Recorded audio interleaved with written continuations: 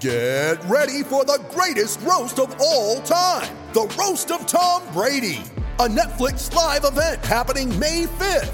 Hosted by Kevin Hart, the 7-time world champion gets his cleats held to the fire by famous friends and frenemies on an unforgettable night where everything is fair game. Tune in on May 5th at 5 p.m. Pacific time for the Roast of Tom Brady, live only on Netflix. America, attend pat! At ease. Let me say that God is good all the time.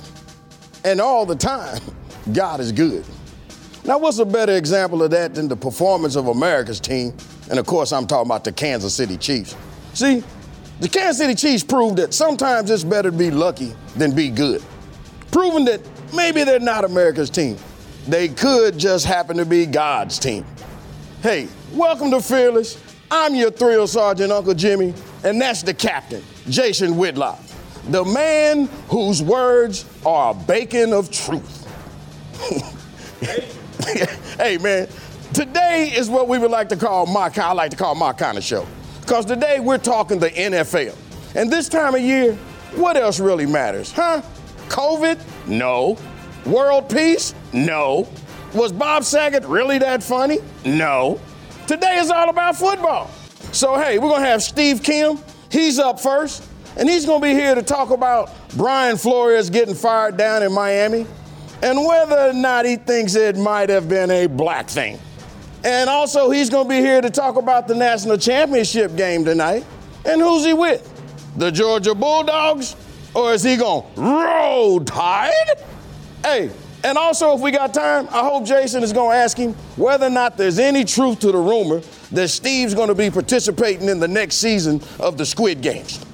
And then we got the Show Me Bro. And of course, I'm talking about Missouri's own TJ Moe. And he's going to be here to tell us who's more overrated, Ryan Tannehill and the Tennessee Titans or Jason Whitlock and the Ball State Cardinals. Okay, so now look here. You know what time it is. Hit the likes. Hit the subscribes, make that move, and go and purchase the merch. Jason asked for 5 stars. The only thing I ask for is a dilly if you feel me. So come on, y'all, let's do it. Release the doves, release the hounds, and I need you to welcome the Blazers version of Sidney Poitier. He's gonna be doing all the remakes, like Guess Who's Coming to Dinner, An American Tragedy. And plus, ladies, you'll be happy to know he's going to be appearing shirtless in the movie that's called They Call Me Mr. Tits. Here he is, the man that ate all of the lilies in the field and had no shame. The star of the show, y'all, Jason Whitlock.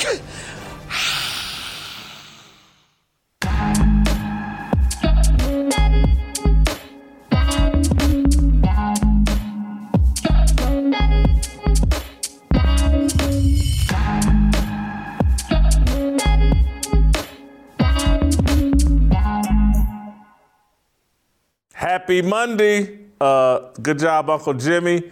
Thank you guys for joining me. We got a lot of NFL to talk about, a lot of football to talk about today. Let's get right to it. We're coming off of I think in the argument for one of the greatest NFL weekends ever.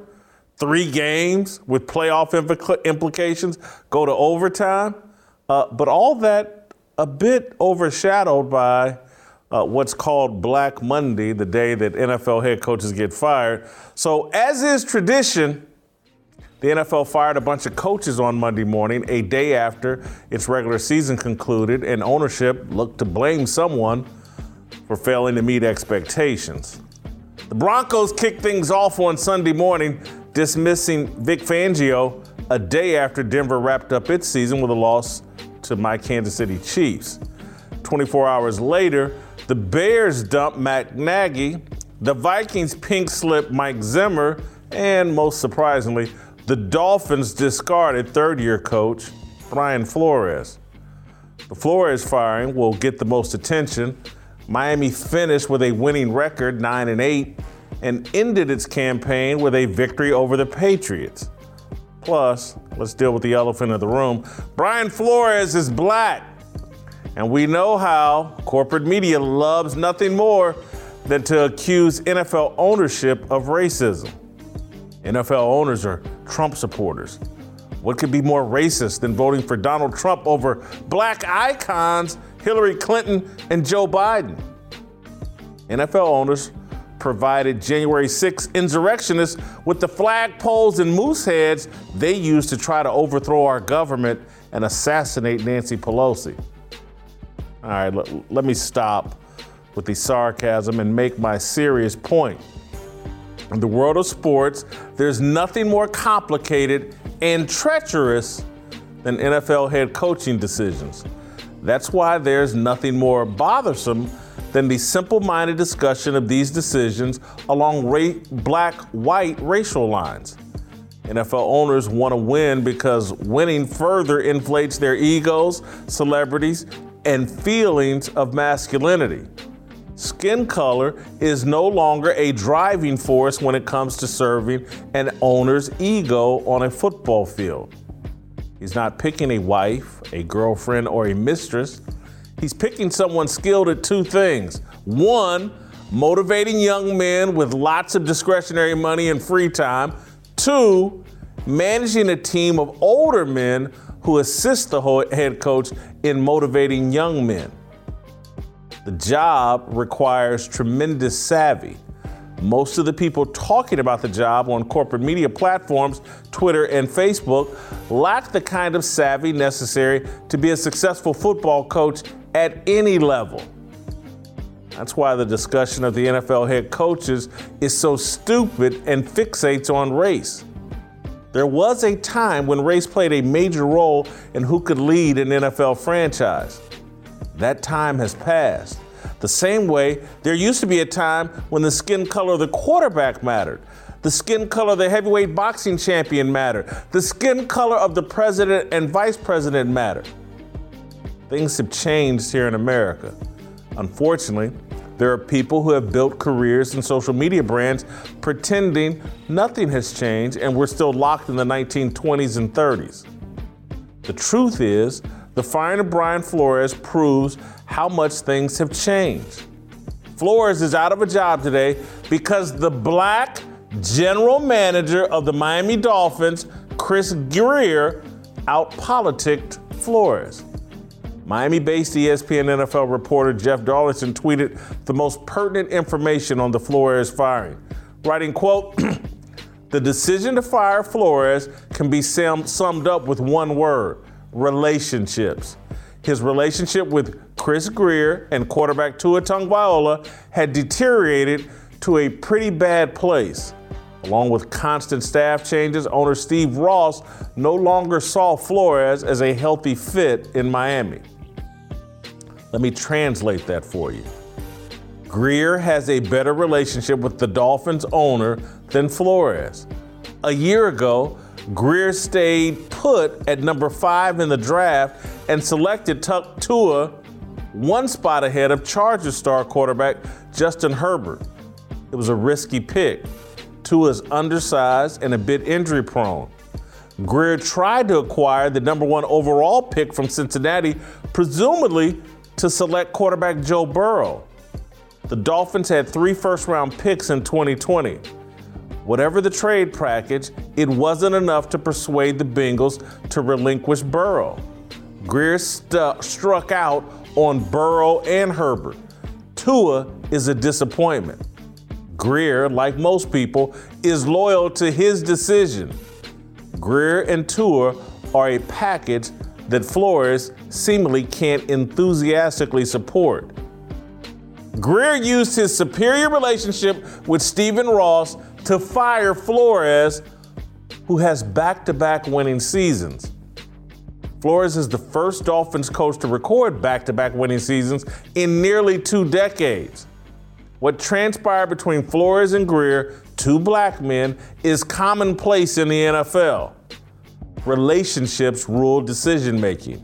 At that altitude, relationships are often ruled by ego and personality, not race.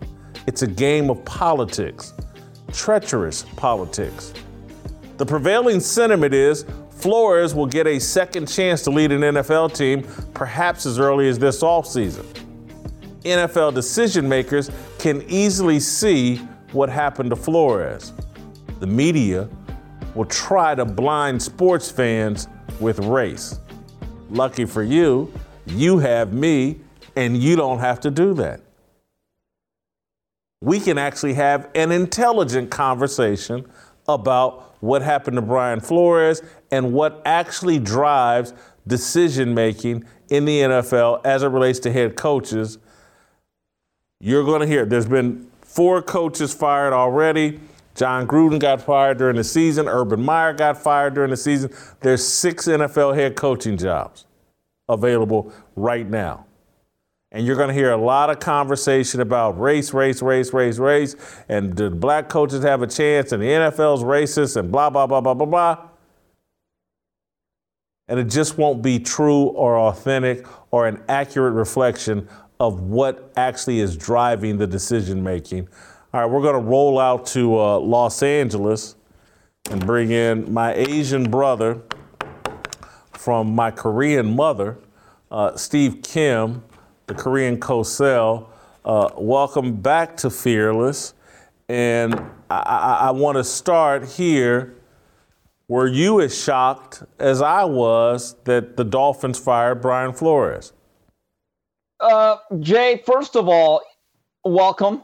Hello. Great start to the week. And yes, I was. I actually woke up to the news on Twitter, various news reports saying that Brian Flores had been relieved of his duties of the Miami Dolphins. I'll be honest with you, I was shocked. I mean, I was certainly expecting Chicago and Minnesota to make changes, but based on the fact that the Dolphins had finished up strong and with the winning record that, hey, you know, Flores has got to work out some issues. He has earned another year.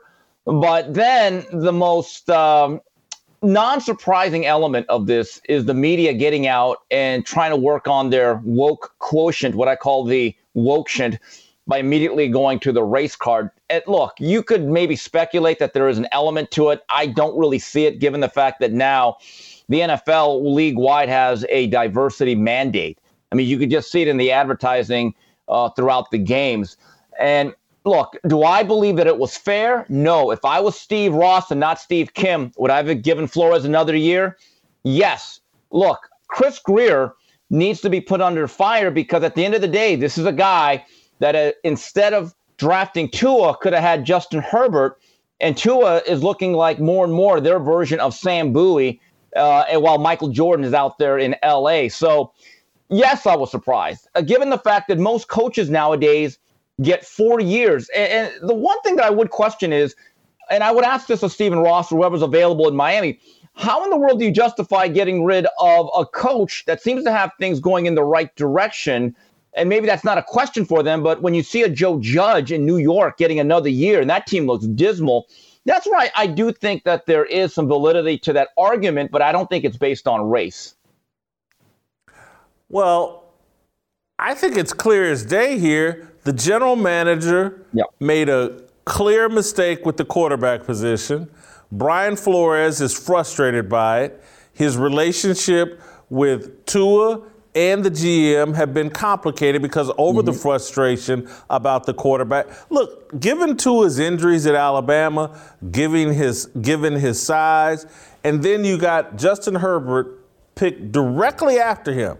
6'4", 6'5", 230 pounds, looks like King Kong, looks like he's going to be a great quarterback. And I tend to suspect Brian Flores was never really on board with Tua, tried to make it work. It hasn't worked. And Chris Grier, hats off to him, because this is what goes on at jobs at that level. Are you playing the political game to the best of your ability? And sometimes coaches, particularly when they didn't hire or participate in the hiring of the general manager, if there's some equality between the general manager and the head coach, the general manager has more free time and probably a little bit more access to the owner. And so Chris Grier has clearly painted a narrative that, Tua hasn't worked out because we got the wrong head coach. He's a defensive coach. I would suspect they're going to go with an offensive-minded head coach, and even if they draft someone, another quarterback, I think Chris Grier, playing politics and trying to hold on to his position of power, made the argument that, man, the mistake here was the head coach. He's a defensive-minded guy. In this new NFL, you got to have a head coach who's all in on the quarterback and believes that's the way to win. And so you got two people going after power and trying to survive. One of them out-politic the other. That's what goes on all the time in the NFL, all the time in corporate America. And I just get tired of people that everything revolves around race, when actually it's like, are you playing the relationship game? Are you building relationships with the people in power so that they stay on your side and on your team? But I don't want to say Brian Flores made a mistake, because, look, he's got to manage his players, his assistant coaches, and focus on winning.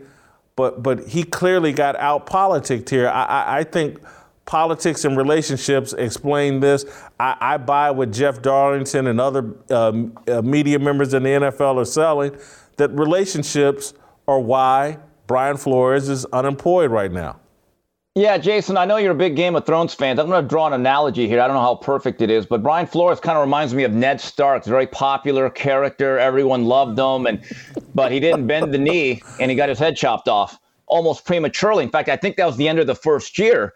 Here's the issue with the Dolphins. If they feel as though they need a quarterback immediately and they're going to move off of Tua, this year's quarterback draft class is not very good. I don't know if Kenny Pickett's really worth a top 15 type of draft choice, and the Dolphins aren't really in a high position to begin with.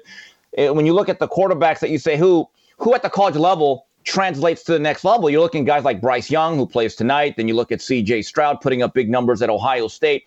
But here's the case against Brian Flores, if you want to take that route.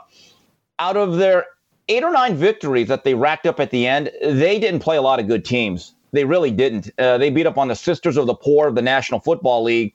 And his record against the Buffalo Bills, who are the big bullies of that particular division, I think he was 0-8 against them.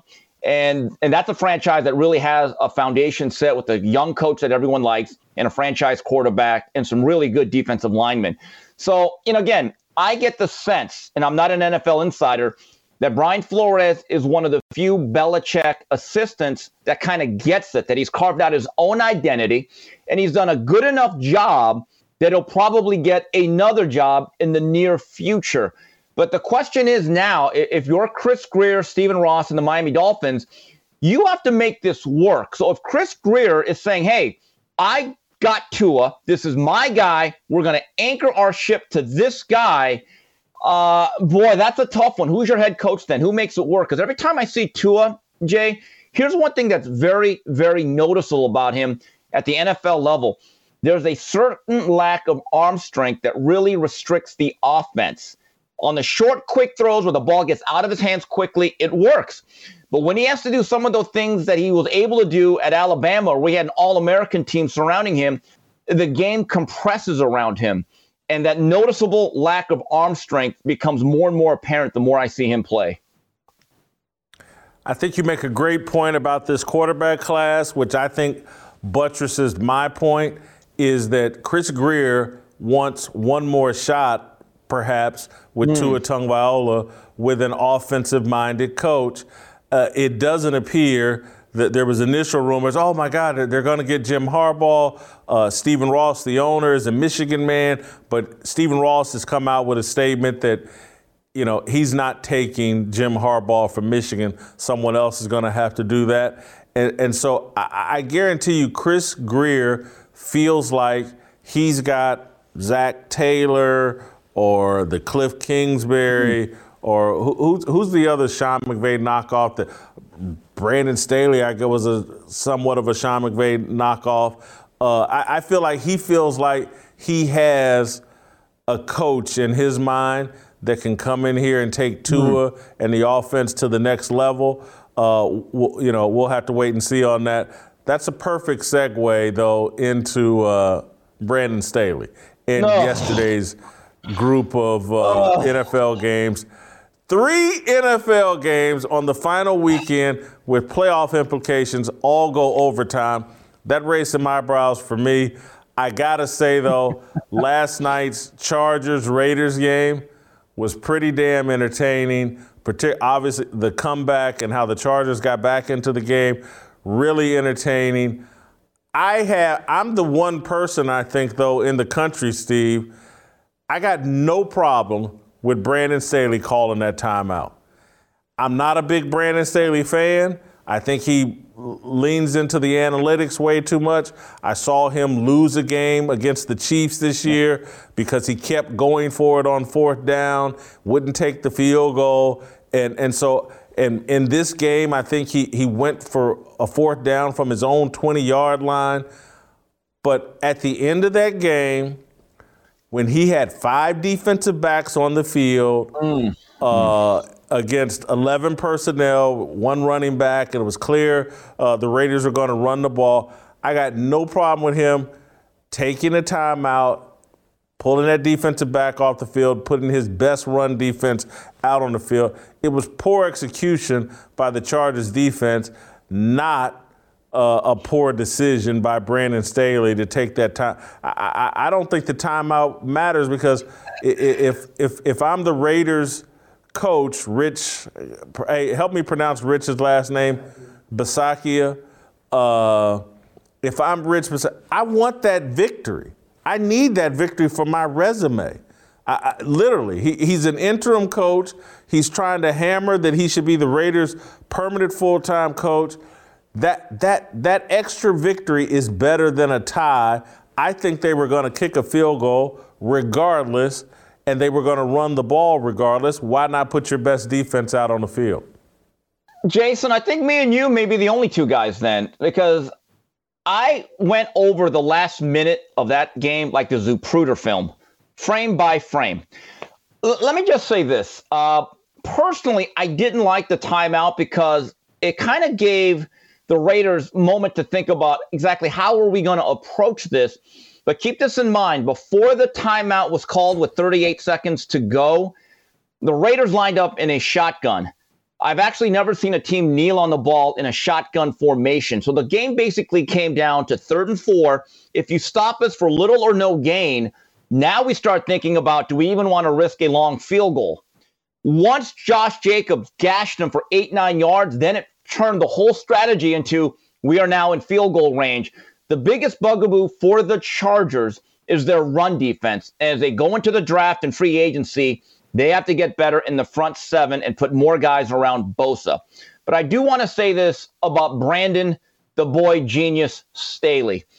I have some issues with him. You look at that roster. You have one of the best players in the NFL at age 23 at the most important position, Justin Big Boy Herbert. Austin Eckler's turned into a very good running back. Mike Williams and Keenan Allen are Starsky and Hutch outside. All right, Jared Cook is a really good tight end. Okay, you need a right tackle, but still there's no perfect teams in the salary cap NFL. You have Bosa and Derwin James anchoring your defense. Jason, that has to be more than a 9-8 team. And you go back to that Kansas City game at SoFi Stadium that we talked about 5 weeks ago. Football, last I checked, Jay, and you played Division I, it is not played on a spreadsheet. It's not an algorithm on a computer. It is played by men on a football field. Variables matter. 2 things really stood out. You talked about the 4th down and 1 from the 18. I'm not opposed to going for it liberally on 4th down. I'm not. But, Jay, here's the issue. Let's say they would have squeezed out 1.5 yards and you move the chains. You still have 60 yards to go before you're even in field goal range. I did not understand that. Unless it's in the 4th quarter of a game that you're losing and you're down to the last drive or 2, it's different. But to start off, to do that then, it looked awfully reckless. And here's another thing. When you talk about situational football, one of the big plays was 3rd and 23 right before the half. All the momentum's with the Chargers. Now, I'm watching the game with some people. Anyone with any football IQ understands at that point, the Raiders, they don't want to be too risky. Situation like that, where it's not end of the game, you're thinking you got to be on screen alert or draw alert. And when they ran the draw, you could just see it forming as that center got up to that second level and crushed Derwin James. Those are the things that really kill me about Brandon Staley. I think he's a bright guy, but there comes a point he's got to realize football is played by men, and you can't always go by the book. You live by the book, and unfortunately, the Chargers died by the Staley book. You know what he somewhat reminds me of? Of Adam Gase. Great offensive mind, but he's just not a head coach. And that's what I think right now about Brandon Staley. And they'll retain him because, hey, look how well Justin Herbert's playing and played under him. Let's don't move on. You know, we don't want to break up that combination. But will this guy ever be a legitimate head coach when he's a bit too much of a John Madden video game analytics guy and just wants to, again, establish. What I saw in that Chiefs game earlier this year was just like, hey, this guy thinks he can win the football game. Mm-hmm. And at the end of the day, your players win football games. And you need to understand, that's why they make the most money. And you just need to have enough control of your ego that you're not constantly trying to figure out how can I do something while standing over here on the sidelines that makes the difference between us winning and losing. Because where coaches really make an impact, particularly when the games are played on Sunday, coaches actually make their impact Monday through Saturday. Yeah. It's in the preparation. And then you get to Sunday and you let the players go out and win it. And so I defend his timeout decision. But the people that are criticizing it are basically criticizing it because they're saying Brandon Staley too often wants to do the smartest thing that he could possibly ever think of, wants to be the smartest guy in the stadium, and what can I do to make a difference? Oh, I'm going to call a timeout. I got no problem with the timeout. I'm not second-guessing the timeout. But the people that are questioning, just like the guy is trying to do too much, and he and look, I get the people that are questioning timeout because based on the rhythm and the way the thing was flowing, the Raiders seemed like they were 60% of them wanted to win. 40% of them was like, I'm good with a tie. He takes that time out, gives them a chance to think, and now all of a sudden it goes to 80%. I really want to win. Let's get into a good run play. And then I thought you sent me the video. Emmanuel Acho had a really good breakdown of how the linebacker and the safety really just misdiagnosed this play, didn't follow their keys. You know, you just follow the tight end in motion and it walks you right into the tackle. I get all that, but I guess I'm someone, if I was the Chargers, it would cross my mind to fire Brandon Staley. I understand why they won't. I understand why they won't do it. Jason, here's the issue. If you want to go back to our original point about the racial element of coaching and coaching hires, I actually think there's a lot to this, that if you look at Brandon Staley's resume and his level of experience at the NFL level, if someone said, Steve, when was the last time a black coach with that thin of a resume was elevated to a head coaching spot? Now you have a point that I say, that's something to delve into. I think there's much more validity to that than to equate racism and hiring and firing to the Brian Flores decision today. Walk me through his resume. Tell me his resume. He only has a couple years in the National Football League. I'm just telling you, this is not Fritz Shermer, who put in 35 years. This is not Jimmy Ray, who was one of the first black coordinators in the National Football League. There's been a lot of NFL head coaches that have had to put their time in. Brandon Staley was really elevated quickly, almost out of nowhere. I'm just telling you, just look at it. He's 39 years old. I'm going to tell you why I disagree with you. Because now I'm looking at his resume as it relates to the NFL. He didn't get to the NFL until outside linebackers coach for the Chicago Bears in 2017 and 18. Outside linebacker, the Broncos in 2019, defensive coordinator for the Rams for 1 year. Yeah. Let me tell you why I somewhat disagree with you. Take my column writing career that started in Ann Arbor but took real flight in Kansas City. I had only been out of college for 4 years when I was named a columnist at the Kansas City Star. And back then, this is 1994, being a columnist in a major city with pro sports, that was a really, really big deal. And people were very critical. What's the Kansas City Star doing hiring Jason Whitlock to be a columnist? Gene Wojciechowski was livid. He wanted that job and was livid. And I can remember I was working in Ann Arbor at the time. There was a big Michigan football game. And I'm not saying this to denigrate Gene Wojciechowski. I'm just telling you the facts. I don't think Gene Wojciechowski's a bad guy. I'm just telling you the facts. Was livid, thought it was unfair, and look, they're giving this black guy who's unproven this column writing job. The issue is, or where I disagree is, if you're a great head coach, if you're a great columnist, you show signs real early. And anybody with a discerning eye, any critical thinker can like, wow, that guy there, he can be a head coach. He can be a columnist. And so the people, a lot of times the guys that you put 20 years in and then you're named it's because you're not a great columnist. It's because you're not a great head coach. A lot of times the people, and again, I'm trying to think of who has been the great head coach who wasn't really identified very early, who had to spend 20 years working their way up. And again, I'm trying to think this through in real time of who the example is. But most of the time, it's John Madden, when he was named the Raiders head coach, he was very young. A lot of these, they show flashes. The people that have that it factor, that have that brain for the game, they show it very early, and that's why they get those opportunities very early. The people that have been there for 20, it's because they're not a head coach. Here's a name that I remember that put in his time, and I thought for a while wasn't going to get a job, ended up in the Hall of Fame, and people thought he was too mellow. And they actually thought there was a racial element for a while. A lot of stories were written about this in the 80s and 90s. Tony Dungy.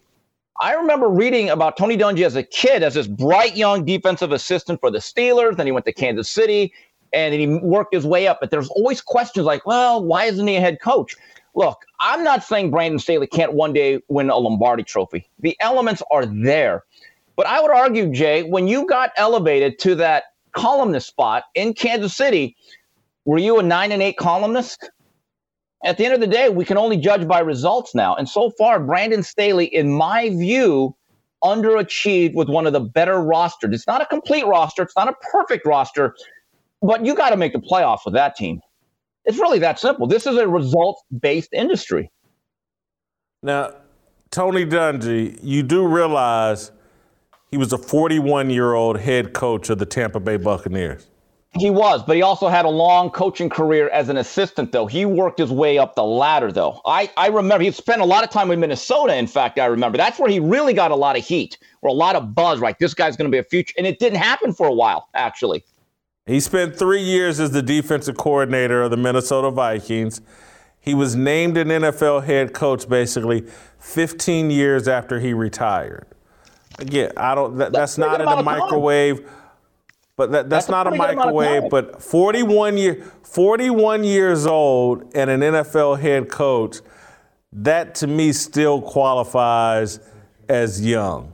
And I'm just telling you, the head coach, and again, Tony Dungy's of a different era in terms of back then in the 80s when he's an assistant coach, part of the 90s, I do think there was an issue as it related to race, but now I'm just telling you, the reason why owners pick these young guys are because they show flashes. It's like, there's a reason why the high school cheerleader is the hottest girl in college, and the hottest girl in college turns out to be the hottest girl in adulthood or whatever. It's like they show flashes early, man. Greatness doesn't wait to be revealed.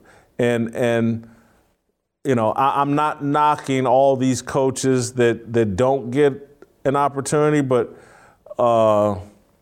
Jason, you know a coach that I like, and you're going to laugh at me, and it's going to be like Hot Take Central, and I would switch places with them in a heartbeat. I actually like the job Dan Campbell did at Detroit. He took over an awful team that was rebuilding. Those guys played tough. The last 6-7 weeks, they showed flashes. Dan Campbell's a guy that worked his way up the NFL ladder. He's a seasoned, hardened man. And I am getting sick of analytics just being, look, analytics should be a supplement to your coaching. But if it's all you're doing is analytics to make every single one of your decisions, I wouldn't hire a guy like that. Maybe that's just me being old school and telling the kids to get off my lawn. There comes a point in time you have to coach to the variables and the adjustments within the game. And I have not given up on Brandon Staley because he's a bright guy. But last night I'm just looking at this going, you can't blow this game. And this season, he went 9-8 with Justin Herbert. Just think about that for a second. A lot of other coaches, if they did that, they'd be getting a lot more heat. Not just for the timeout. This goes beyond the timeout, Jake. I agree with you on that. All right. Dan Campbell named an NFL head coach 12 years after retiring as an NFL football player. The coaches, they show themselves early. Steve, before I let you go, I know you're a huge college football guy. Georgia, Bama tonight. I think Georgia's going to win. I said this at the beginning. I said this before the SEC championship game that Bama's going to beat Georgia in the SEC title game. The SEC is going to have two teams in the playoff come hell or high water. And then Georgia's going to turn around and beat Bama in the national championship game. I'm going to stick with that prediction. Seeing is believing. Death, taxes, and Nick Saban beating his assistant coaches that go on to other programs. Jay, I'm going to break it down like this, and I'm not saying you're out your mind. Because look, Georgia's a very talented team, but with all things being equal, and there's no doubt that Georgia and Alabama have more NFL material on their rosters than any team by far this year.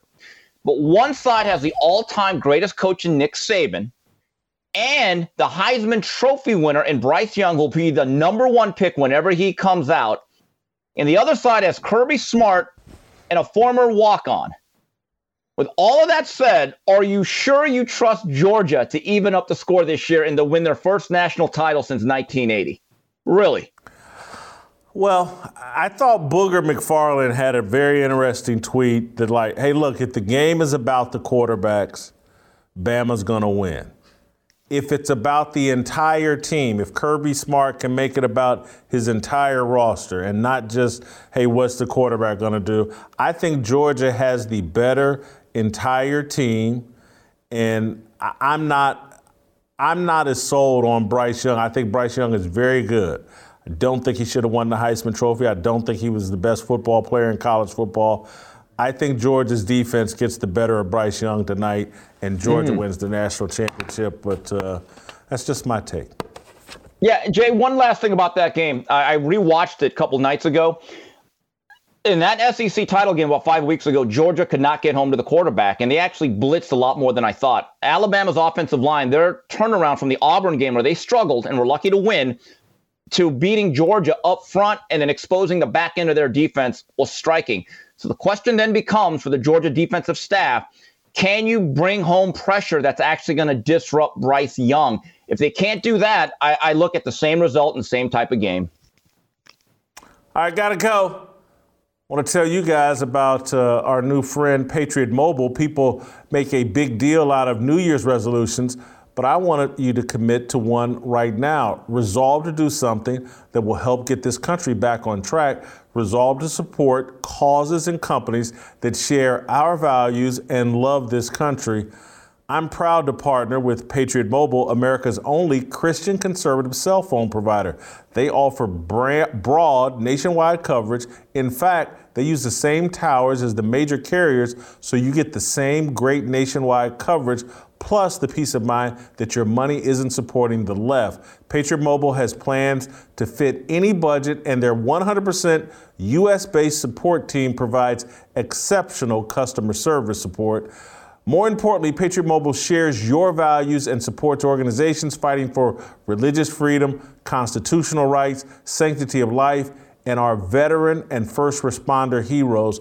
Go to patriotmobile.com/Jason. That's patriotmobile.com/JASON, or call 972-PATRIOT. Get free activation with the offer code JASON. Veterans and first responders save even more. So make the switch today. Support a company that loves America, loves you, and shares your values. patriotmobile.com/Jason, patriotmobile.com/Jason, or call 972-PATRIOT.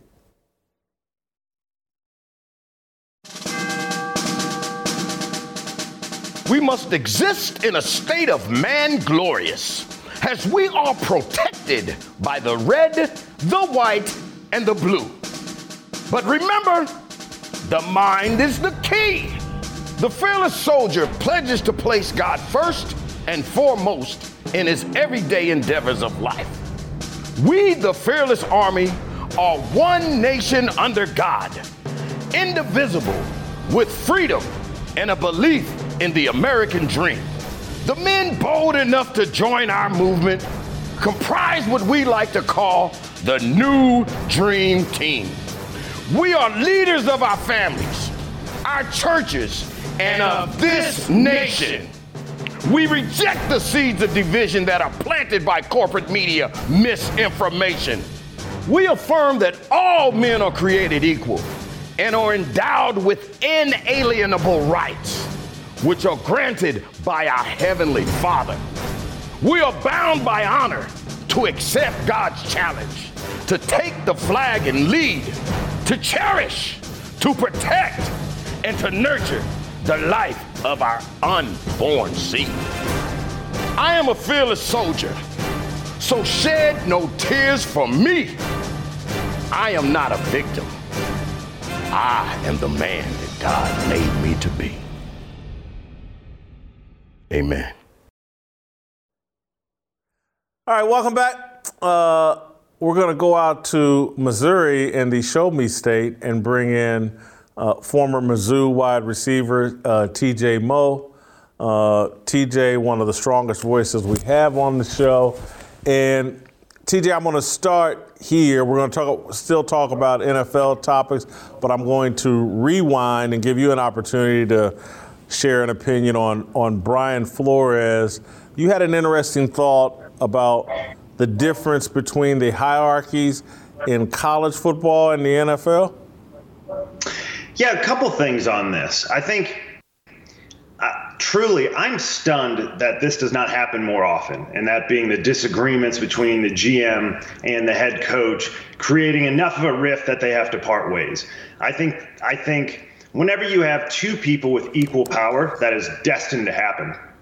This is why when you have a business in general, you will have your board, but you usually have an ultimate decision maker. It's very hard to have too many cooks in the kitchen. And so, I mean, the hierarchy is very simple when it comes to college football. You have the athletic director who ties his entire career, more or less, on the hiring of a football head coach. Occasionally you have a place like Duke or North Carolina where it's on basketball, but it's pretty much football. You hire that person and then you say, go, do, succeed, because my career is tied to your career. And that head coach is in charge of virtually the entire athletic department. When they have donations, I mean, much of this goes right through the head coach and where he wants and needs it. He's in direct conversation with many of the donors and such. And so he signs off on every single player that comes in. When I was at Missouri, Gary Pinkel sat down at the table. They identified the players they wanted to go get before a single offer was ever extended. Gary Pinkel signed off, and he was in charge of the players. This is why guys like Nick Saban, when he went and decided to take a chance at going to the NFL with the Miami Dolphins, he demanded that he have some say-so, and really the ultimate say-so, over the players that he could go get. I mean, we see this with Belichick. That's why he succeeds at a high level. We've seen it over the years with Parcells, Mike Shanahan.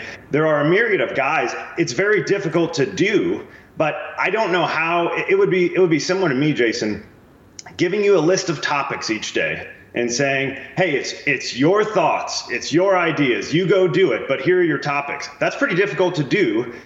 You go run your offense, but here's your quarterback. You go run your defense, but here's your middle linebacker. I think eventually the NFL may go towards more the Belichick model. You got to find guys that can handle that. But I think this difference in personality and philosophy, I'm stunned that it has not led to more departures over the years that we haven't seen yet. I want to add something to your point and to my own. I believe Chris Grier won this power struggle, and he's going to be the alpha in Miami for the next year or two and longer if he has success. And again, who knows how true this is, but Mike Lombardi, a respected NFL voice and analyst and expert, he's been with Belichick and that regime. He tweeted out speculation Monday afternoon that Jim Caldwell is a strong candidate to be the Miami Dolphins' next head coach. Caldwell, obviously former coach of the Colts, former coach of the Detroit Lions. Caldwell's got to be in his 60s, maybe mid to late 60s. And to me, that's a guy that Chris Grier would be so beholden to Chris Grier for giving him the opportunity that he's going to do whatever Chris Grier wants done. That's the only way for him to get this opportunity, a third coaching opportunity in the NFL. And it just, if you can find the right head coach, you turn over the power to him. If you can't, you turn it over to your general manager or team president. And it appears for right now, the Dolphins have turned it over to, in your analogy, the athletic director more than the head coach. There's one more thing I have to add to this that I think your last comment sparked this thought for me. I'm reading a book right now called Necessary Endings. It's by a Christian psychologist. His name is Henry Cloud. And it is addressing specifically personal relationships and business. This obviously fits into business, but personal relationships are always within business, and that's why it gets so murky.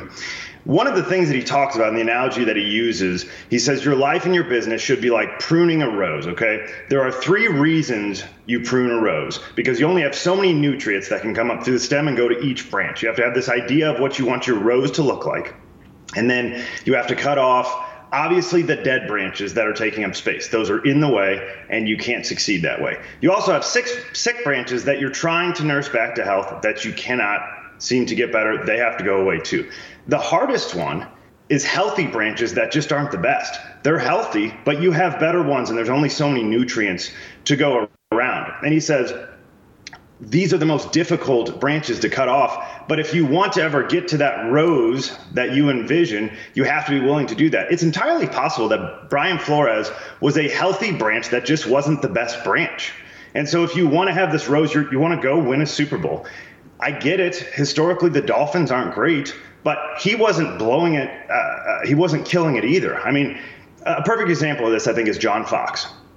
When he was in Denver, he had 4 years, 2011 to 2014, 4 straight division titles. He had Peyton Manning there, went to a Super Bowl, made the playoffs every year, got fired, and they won the Super Bowl with Gary Kubiak the next year. That was a rose that was not quite meeting its potential. They had to cut off a healthy branch, wasn't quite the best branch. Once they got the best branch, they went on to win the Super Bowl the very next year. I don't think you can view the world as if everything is racist, and I don't think you should. If you're trying to get to where you want to go, it shouldn't be a power struggle either. The idea is, what do we want this business to look like, and how do we best get there? All right, TJ, let's talk about the NFL and the postseason. A little bit of what we witnessed yesterday, and a pretty incredible ending for the NFL. 3 overtime games with playoff implications, ends with an incredible Chargers-Raiders game. I leave this NFL regular season convinced there is no best team in the NFL. I don't even know if there's the best two teams in the NFL. There's no Alabama and Georgia. I think we're going to see the wildest, most unpredictable playoff, perhaps NFL playoff ever. I just don't see a best team. Do you think there is a team that's slightly better than the rest? Yes. First of all, I hope you're right, because unpredictability makes for the best television. And so I hope it's the wild, wild west and we see some craziness ensue. I do think, I don't know if they're the best team. They probably are. According to Vegas, they are the best team. But I have conviction as to which team is going to win the Super Bowl, and I think that's the Green Bay Packers. That's for three reasons. The first reason is the road to the Super Bowl in the NFC goes through Green Bay. Look at the other teams that have to that are in the playoffs in the NFC. The Cowboys, the LA Rams, the Cardinals, the Bucks, the 49ers, and then Philadelphia, which is the 7th seed. If they miraculously get there, they'll be used to playing in the cold weather. Everybody else is either in a dome or in 80-degree winter heat. So it's pretty difficult to go through Green Bay. We're all aware of this. Green Bay, obviously, over the years, they get used to playing in their snow. I think if you're a Green Bay fan, you're hoping for a blizzard. And because Tom Brady's about the only guy who plays down in Tampa Bay that's used to playing in that type of weather. That's number one. The second thing is what I see where they are as a team is what I saw last year with the Tampa Bay Buccaneers. They're getting healthy at exactly the right moment. Their left tackle, David Bakhtiari, is back. He left the game yesterday with fatigue, but he's back. He's perhaps the best left tackle in the game, and he's if not, he's certainly a top three. Josh Myers, their rookie center, came off knee surgery. He's back. Randall Cobb will be back for the playoffs. Jair Alexander, one of the best corners in the league, he will be back. They have a list of guys getting healthy at the right time. The last thing is this. I think we talked about this with Lamar Jackson, you and I did several weeks ago now. One of the reasons Lamar Jackson perhaps is not growing as a quarterback is because we have not gifted him with some criticism. There is not a team that's been more criticized this year than the Green Bay Packers, specifically because of their quarterback that is a criticized magnet. Aaron Rodgers, look at his resume. Okay, he's a junior college guy. Doubted, criticized. He was just a guy. I think as a sophomore in high school, he was still 5'6". Reasons he didn't get recruited, but had to go to junior college. Performed well enough at Cal to be a first-round pick, but still was the 24th pick. He dropped way further than everybody thought he would. Alex Smith, the first pick in that draft. There were two Auburn running backs who were picked before him in that draft. That ought to tell you how far he fell there. And so he then gets to the NFL and has to sit on the bench behind a Hall of Famer. Everybody loves Brett Favre. I'm the biggest Brett Favre fan there is. But he has to sit down. 3 years later, he wins a Super Bowl. He was doubted and criticized. He was just a guy. 3 years later, wins a Super Bowl. Since that time, he's won 3 MVPs, probably in line for his 4th this year. And he's still getting crushed, not because of what he's done on the field, but because he will not take an experimental drug. So if there was a time, the Green Bay Packers, if you go look at their offseason this year, you'd say, okay, there's a guy who may not be there. It was March before they got a contract done. They were going to get stuff figured out. If there's one thing that could have brought this team together more, you're going to have to tell me what it is. Because when you criticize somebody, it gives the team, the city, the administration an opportunity to rally behind him. And there's a ton of people, specifically, I would imagine, in Green Bay that are willing to stand up behind a guy who stands by his principles, and that's Aaron Rodgers. I think Green Bay is going to run to a Super Bowl this year, and I've never been more convinced of anything in my life. I gotta admit, I like that argument. I hope you're right. I'm rooting for Aaron Rodgers. I do think they're just as vulnerable as everybody else.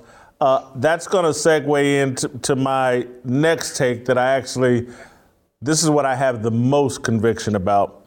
The most overvalued team in these playoffs. I think there's two candidates. But I think one stands head and shoulders above all the rest, and it's the Tennessee Titans, and it's because of Ryan Tannehill. I do not trust Ryan Tannehill. Even if they bring Derrick Henry back, which they likely are, and that eases some of the pressure on Ryan Tannehill, I just don't think Tannehill is not a Super Bowl winning quarterback.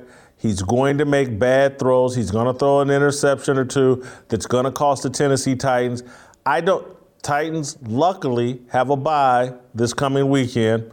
I don't think they win their first playoff game. They're the most overvalued team. And it's not a knock on Mike Vrabel. I think he's a great coach. It's not a knock on the talent they have assembled. It's mostly just a knock, my belief that I'm not putting any trust in the former wide receiver turned quarterback who, to me, and it may be leftover residue. I'm just going to put all my cards on the table and be transparent. When they lost to the Houston Texans earlier in the season, it cost me a ton of money. And Ryan Tannehill was a joke in that game. And I just don't trust Ryan Tannehill. I think they lose in their first playoff game. I think they're the most overvalued team in these playoffs. Well, you know how to make friends, don't you? You move to Nashville, and 5 minutes later, you're just tearing up their NFL team. I get your argument. I disagree with your argument because I think there's enough talent there and that it will not be in the hands of Ryan Tannehill long-term if they're going to get somewhere. Now, Derrick Henry is going to run them to a Super Bowl if they ever get to a Super Bowl with this crew. I think Ryan Tannehill is athletic enough, now seasoned enough to make enough good decisions to not lose them games. Now, it may not happen, but I think that would be the theory if you were going to do it. If he did not have Derrick Henry, I would agree with you. I think Derrick Henry has the ability to run them to a Super Bowl at some point in his career. Don't know if it's this year. The team that I think is the most suspect is the Bucs, and I am the president of the Tom Brady fan club, and so it is painful for me to say this, but Tom Brady is the one guy that you can count on in that team right now. Antonio Brown just ran off the field without a shirt on in the middle of the game.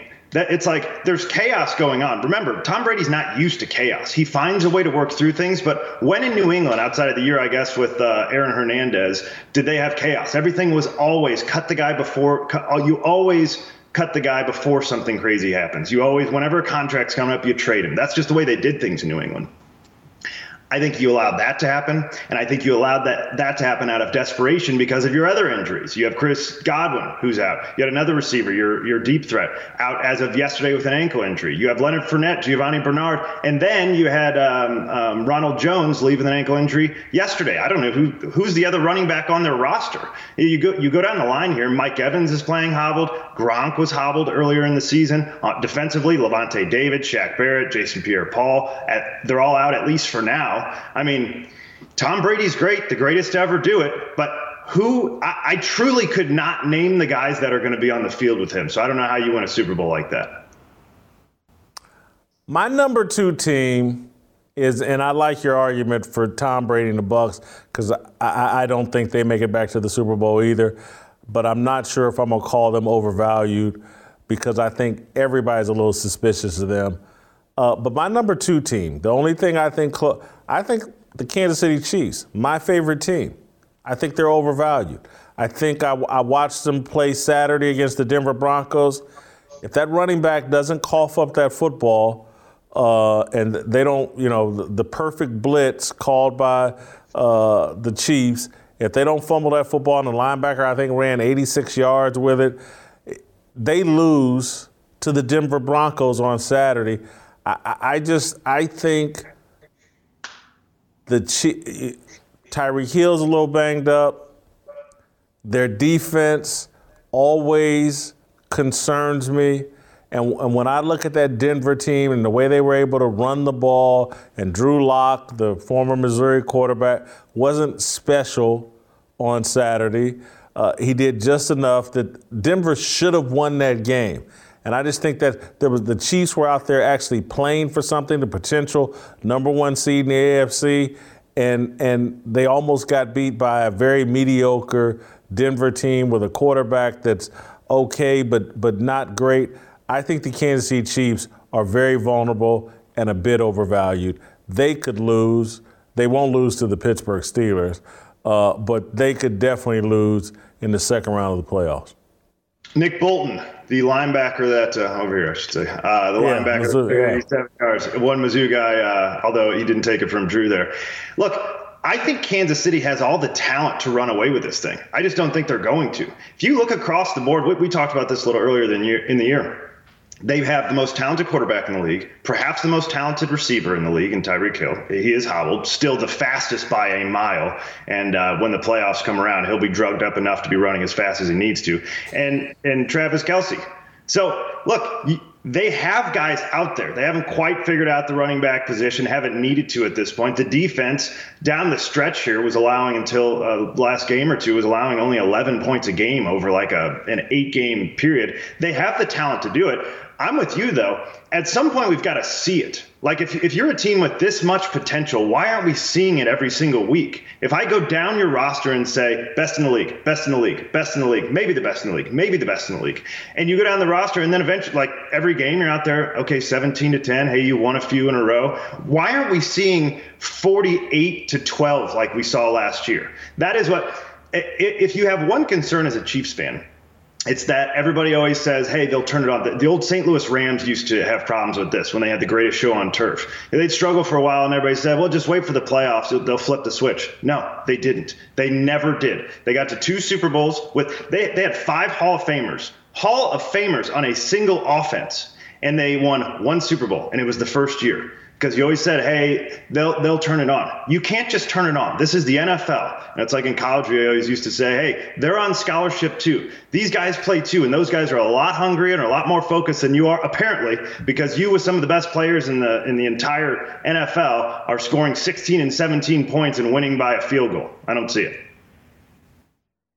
We'll end on this note, TJ. Who you like tonight, Bama or Georgia, in the college football national championship? I like Georgia. I'm with you. I heard you on with Steve earlier. I think Nick Saban wins for a myriad of reasons. He's the best coach that's ever done it in the college game. But I think there are 3 reasons in general that Nick Saban wins games. First of all, he has the most talent on just about every field he ever enters these days, and it's been this way for a decade plus. I'm not so sure that's the case here. The only glaring difference I see is in the quarterbacks. And if they can get Bryce Young under wraps, they obviously couldn't to the tune of 41 points in the SEC championship game, but if they can get Bryce Young under wraps, they're going to be in pretty good shape. They have 5 guys on this Georgia defense who are in the Pro Football Focus top 50. 5 on a single defense. This is a defense that we've been comparing to the 2011 Alabama defense. And they've got guys at every level. They've got a linebacker, 3 defensive linemen, and a safety, all in the top 50 for Pro Football Focus. The talent is there. These guys, this group of Georgia guys is a bunch of future NFL guys. So the talent gap is not there. Okay, that is number one. The second thing is I think Saban is unbelievable at playing the underdog. And I think we saw that in the SEC championship game. He said, hey, look, we're underdogs. We're 6-point. I think there were 6.5 point dogs in that game. Nobody thinks we can do it. We're still Alabama. Let's go figure it out. And they went out and crushed them. Well, how do you play that card when you went out and crushed a team just a month ago? Nobody's actually saying they would be surprised if Alabama went out and won this thing. While, granted, Georgia is still a 2.5 point favorite. The third thing is the psychological advantage. And I heard Steve talking about this, and I'm going to disagree with him because of what happened this year. Coming into this season, Nick Saban was 23-0 against 9 of his former coaches. 23-0. You could not break the barrier of beating Nick Saban if you ever coached for him before. We saw this year that finally Jimbo Fisher broke that at Texas A&M. It reminds me of the 4-minute mile. Roger Bannister. 54. He 3 minutes, 59.4 seconds, barely broke it. 46 days later, somebody else broke it. A year later, 3 guys in the same race broke it. So there's a psychological block oftentimes when something goes on forever. In this case, it was you just could not beat your mentor, Nick Saban. Finally, somebody cracks that barrier. I think it happens twice in one season. Good stuff, TJ. I'm going to let you go. We'll see you tomorrow. Let's start the new year with free meat. Good Ranchers is giving away 40 free chicken breasts to every order that uses my code FEARLESS. That's a value of $150 for free. They want to help you kick off the new year right with a box of 100% American, 110% delicious chicken, beef, and seafood. Eat better, eat healthier, cook more meals at home, and enjoy loads of flavor with one of their many boxes. Take advantage of this limited time offer today. Use code Fearless at checkout or visit www.goodranchers.com/fearless for your 40 chicken breasts for free. Saving $150 with this deal is a great way to start off your new year. Stock up on quality beef, chicken, and seafood that makes a difference in your life and the lives of American ranchers. Go to goodranchers.com/fearless to start 2022 on the best note possible. Free, delicious meat and support a company that supports you and our way of life. Uncle Jimmy and our approval rating, nerds.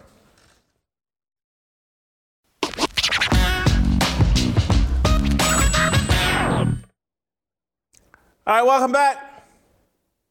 Time for Uncle Jimmy to come in and tell me how great I was. What you got a problem? It's time. Cat got your tongue? What? I just threw up in my mouth a little bit. Go ahead. It's time for Uncle Jimmy to come in and tell me how great I was, and we're going to do another approval rating on Brandon Staley. I think we did one after his overtime loss earlier in the year to the Chiefs, and he's gone down from there, actually. Definitely. But anyway, before we get to Brandon Staley and the approval rating, the floor is yours to tell everybody how great I was. Excuse me again. I'd like to say that your performance, it truly leaves a taste in one's mouth. Honestly, and it can't be duplicated. Truly.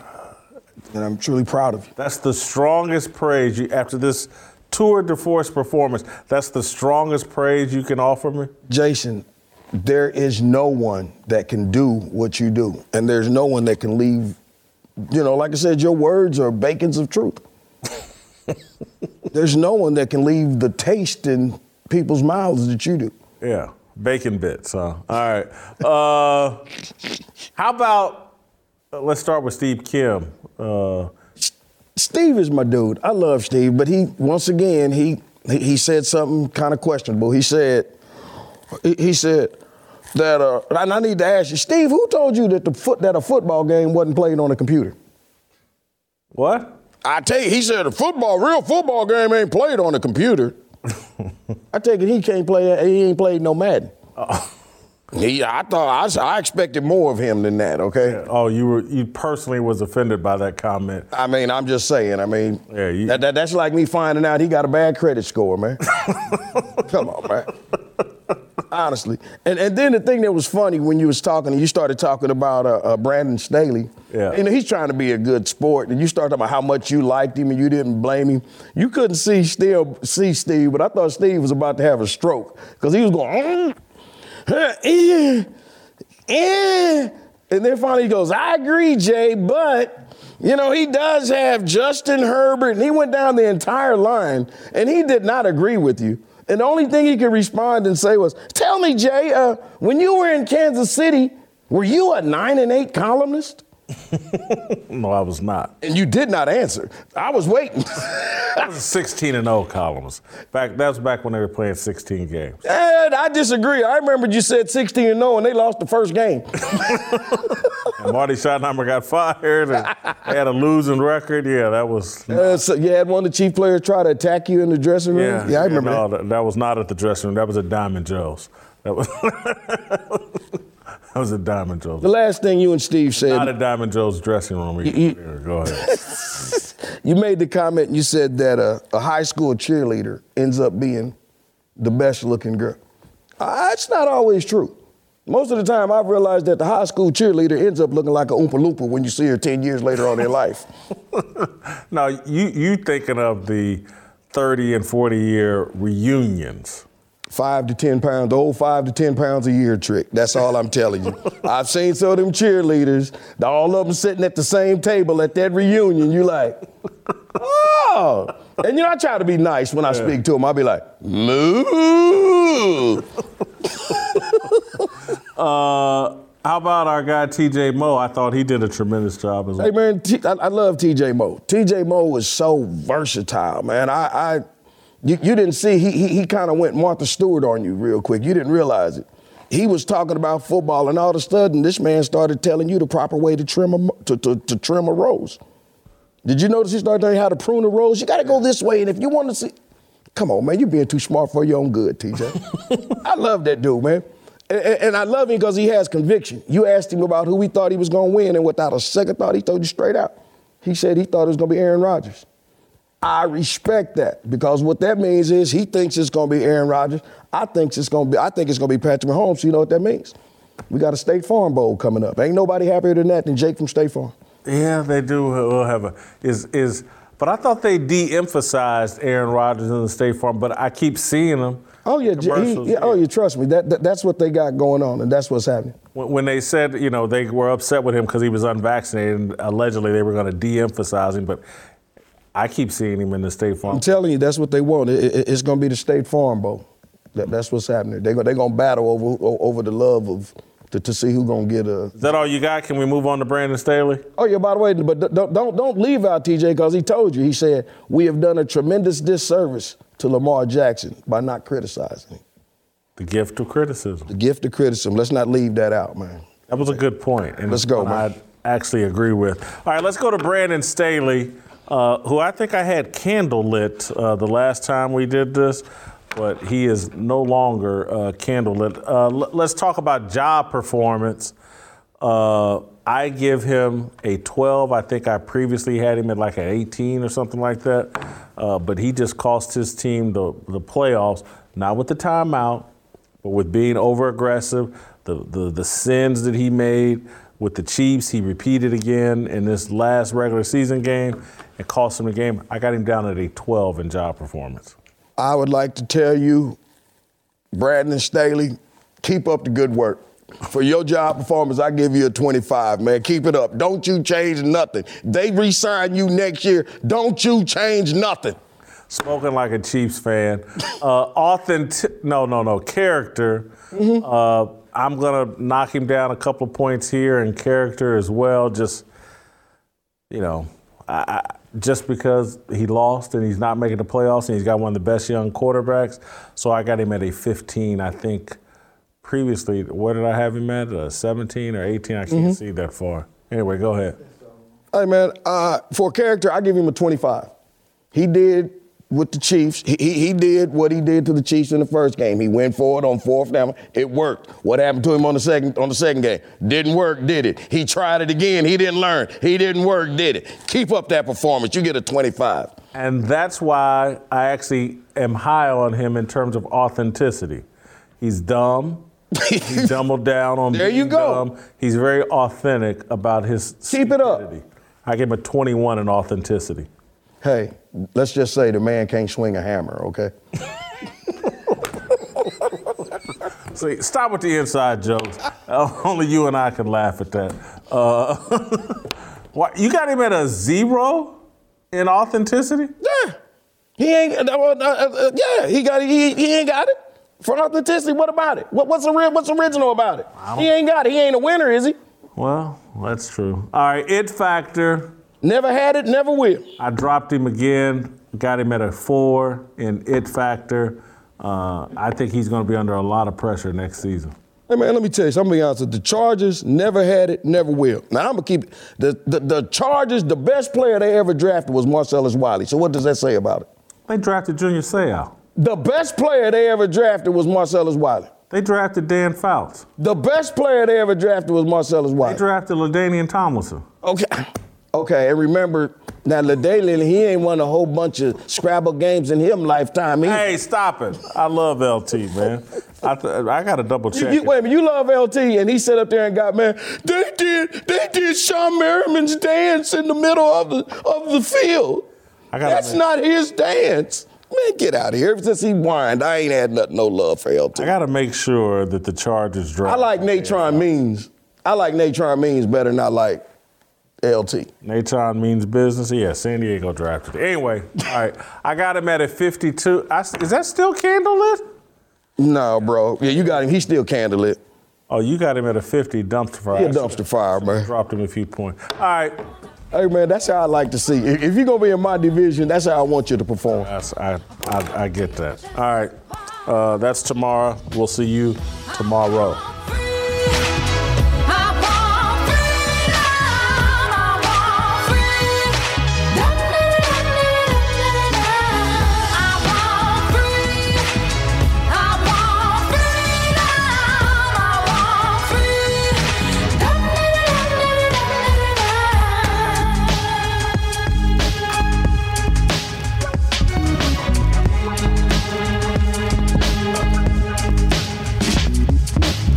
For the right sign, looking like it's my time, feeling all kinds of free. These words are our religion, all regrets and our decisions. We all wanna go to heaven with freedom. It's my obligation, no hate, discrimination, raising up your hand.